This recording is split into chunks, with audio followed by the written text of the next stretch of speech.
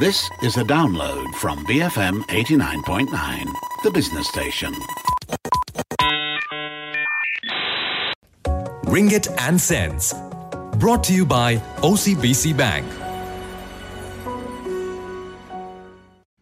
Good morning. It's now 9:37 a.m. Welcome to the S&M show with me, Melissa, and Julian and Chuang. Today we're looking at Malaysian fund flows in equity, currency and bond markets. Now, you guys, overall, in the 7 months of 2015, there's been a net outflow of $19.3 billion this year. Is that US dollars? That's US dollars. Okay. If you compare that to last year, 7 months of 2014, it was only 3.1 billion. So 19 billion this year, 3 billion last year. Why the difference? Okay, I where do you think start? if you want to play this kind of game, right, you want to welcome foreign investments, and with that there is long-term and short-term investments. You take everything as they are, right? So the short-term investments are there to provide a kind of secondary market to your long-term investments, and these guys are selling. You can't stop them, right? You got to take it with it's the whole package, right, Chuang? Well, yeah. So there's two kinds of funds, right? There's long-term and short-term. That's and of what I course said. Yeah, I know. So you are known as Mr. Long. But the thing is... Whoa. Yeah. For all the fundamental reasons, of course. Yeah. So where was I? Mr. Long. So I think people at MIDF Research has made a big deal out of the fact that within the first 3 months of this year, we saw more equity market outflows than all of last year, right? And in many ways, and I've got this disturbing habit of updating my Facebook profile. Very Very disturbing. Yeah. With the ringgit US dollar cross rate, right? But You're one of those people. Yeah, one I of think those- it's more disturbing because it's a reflection of you more than the ringgit sliding, because you keep updating these things onto your Facebook page. I want to be a chetia, but I mean, the fact remains, okay, there's a lot of concern in the air right now among Malaysians because of where the ringgit is. Today, I look at it, it's 4.0075 to the dollar.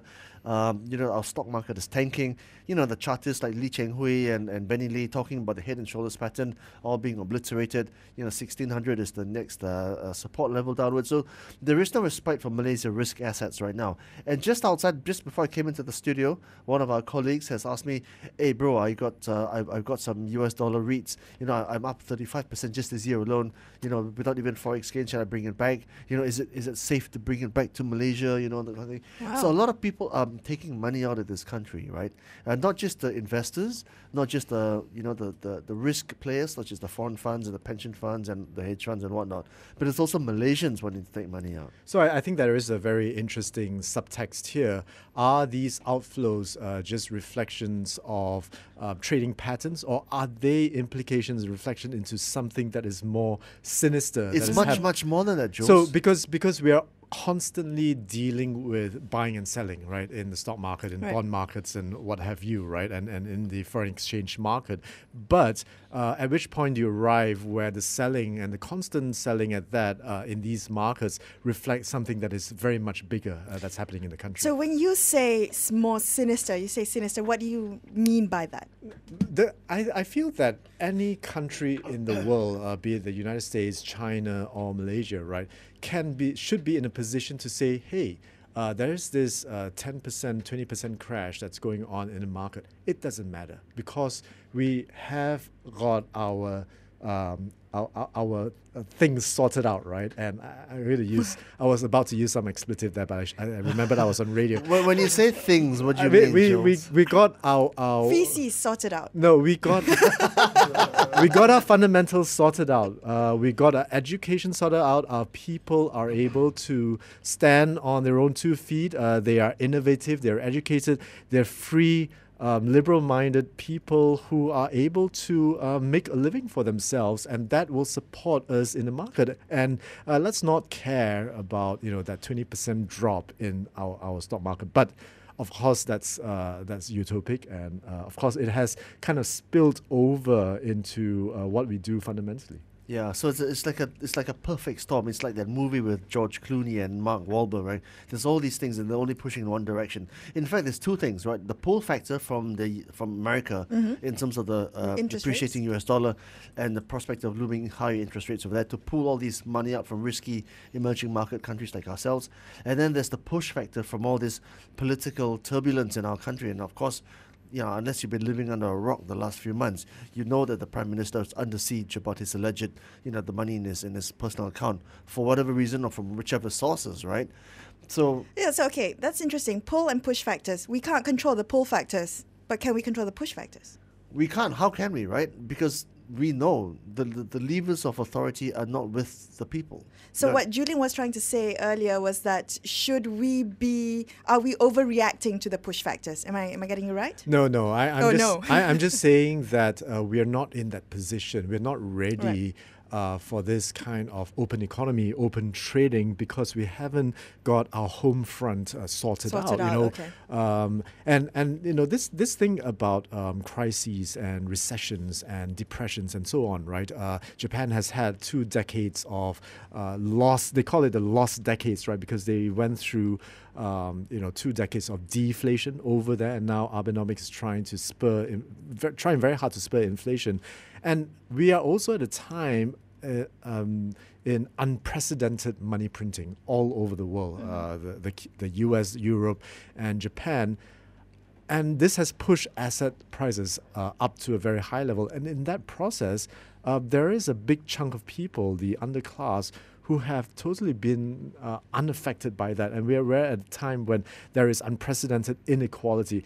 To these people, did it really affect them when the ringgit was strong, when the stock markets were rising up? And now the stock markets are crashing and the ringgit is crashing, right? It is actually affecting them in a more... So they've gone from a position of negative to more negative right now. And I think it is a reflection that our country is really not prepared, because we've not had the human resource arsenal to protect ourselves against this kind of thing. In response, a contrarian view, not on the economic front, but from RHB research, because they point out the difference between now and 1997, the Asian financial crisis, is that the rules that regulate the ringgit have changed significantly.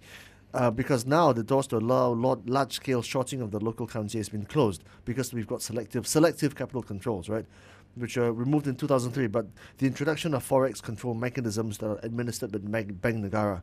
So the ringgit won't collapse. I think that's one viewpoint. The other fact to remember is as well, and it's becoming the dawn, because although we talk about all the time the ringgit falling to 4 and beyond to the dollar, maybe the Central Bank of Malaysia is allowing that to happen because there is a global fight. A global race to the bottom, right? China has devalued, Singapore has devalued, everybody else around the world has devalued, but for the US, and they might yet devalue, according to some of the naysayers, right? So everybody's fighting to the bottom to make their exports more competitive. Maybe Malaysia's allowing things to happen, right? I don't know. I find that part to some extent. Part of the devaluation is maybe can be controlled, but a big part of it also is due to this fund repatriation back to the United States because of rising interest rates there, and part of it is also due to kind of risk premiums and problems that we have over here, and they manifest that value into a weaker ringgit, right? So I'm not sure if it's entirely intentional here. I think a lot of it is beyond our control, actually. It's now 9:45 a.m., but we'll come back and talk more about those risk premiums you just mentioned, Julian, and also about how the fund outflows are impacting markets. More after this. BFM 89.9. Good morning. It's 9:47 a.m. Melissa Chuang and Julian with you on the S&M show. Now, we were talking about foreign flows impacting markets, bonds, currency, equity. The question is, guys, about the ringgit. Is the outflow that we're seeing just foreigners? Is it only foreigners taking out money that's causing the ringgit to slide? Okay, so the answer in quick and simple terms is that individual Malaysians are contributing to the ringgit slide. That's because they have been basically acting on the fear premium, okay, Yeah. in Malaysia, right? Not just in terms of the economic front, but also in terms of the political turbulence. And I'm going to cite research from BCA showing basically that individuals and businesses with fixed and savings deposits in local currencies has been dropping or since 2012 from a 15% annual growth rate to right now to below. Basically, they've been taking the money out and putting them into foreign exchange deposits in the US. And I know this because anecdotal evidence. I have friends who work in OCBC, I have friends who work in HSBC, private banking, and they tell me that, and the word they've used in both cases, right, was deluge. There's Really? been a deluge of foreign account, of international bank account openings and forex account openings. Yeah. So when we hark back to the time when the USSR became Russia, right, and that was the fall of communism, something else happened. Another revolution actually happened over there, which is that Russia changed from a command economy to a market economy, and actually the economy just could not take it at the time, and the economy tanked at the time. But while it was tanking, the people who were in the know, who were, the kind of people in power, leadership positions, they were taking out money by the truckloads, right? Also, around the same time, the Asian financial crisis happened. At a time before the ringgit was pegged and before capital controls were imposed, a lot of Malaysians were also taking out money in their suitcases, in their pants, and they were taking money into And Singapore. remember the Chief Minister of Selangor very famously, I don't know, really? There's money in my suitcase? I don't Yeah. understand, right? Yeah. I don't understand English. I think that happened after the time when there was some rule imposed that you can only take to the equivalent of $10,000 in your suitcases out of Malaysia, right? Right. I think before that There was we no may limit. not have had that rule. And remember how we changed the biggest denomination of our ringgit from There 5 used or to be 1,000. 500. There was a 1,000 500 or 1,000. $1,000 There was even a bill. 10,000 if I'm not What? mistaken. Yeah. And then I they never knew. made the smallest, the biggest denomination $50 to 100 ringgit, 100 ringgit, yeah. right? 100 bucks, yeah. So now you need to take more volume. Yeah. You have You more can't paper. pack it into you your have more pants paper. anymore. Pack You more see, paper. but Yeah. but you see, there's more than one way to skin this cat, right? Poor cat. Ever wondered why property developers have launches in Melbourne, London, Singapore? They say officially that it's because the Malaysian market is too small, but unofficially, every time you buy a property in London or Singapore, this is capital flight. Yeah. Every time you make Yep. a property, and this is big ticket item. Okay, so property purchase is one, right? You can, and the chettias. I'm not joking, right? The chettias are very efficient form of fund. They got a flows, global right? network. They got a global network, and it's bang just like that, right? They got someone sitting. They got forex Correct. desks all over Correct. the world. Wow. Just one Better phone than call. Bloomberg. One phone call, right? One phone call, right? And that's all it takes. Yeah. Bang, your money's in London, right? But you That's got the to problem. trust them. Yeah. And they got to then trust gotta you. trust you. They got to okay? trust you. Yeah. So that's one. And then you've also got precious stones, right? So you can buy, 3 carat, 4 carat pairs. Usually they're worth even more, and they're What? mobile, right? Diamonds, right? Diamonds, okay. The VVSSIIIV. Those ones, 4 carat, and if they're a matching pair, you can buy them for 200,000-300,000 ringgit or whatever. So high right? level like you, Yeah. Chuang. No, this is what people tell me. Oh, lah. people tell Yeah, you. Not that people- we're condoning anything. We just No, I'm just repeating saying, here. this We're is- just this- saying. We're this just You're just- so familiar with diamonds, yeah. Sean. VVSS or whatever. I have friends who call them their best friends, but so this they just put them in their pocket, and they're odorless, they don't show up, and they're very light. They're lighter than gold. They don't What's that in set your- off. They don't set off the metal detector. No, as they well. don't set up. Yeah, the they're hand. stones, right? Dogs They don't go berserk when they smell it, right? Yeah. What's that in your pocket, Chuang? Are you happy to see me, or are those diamonds It's in a your Harry pockets? Winston, darling. Yeah.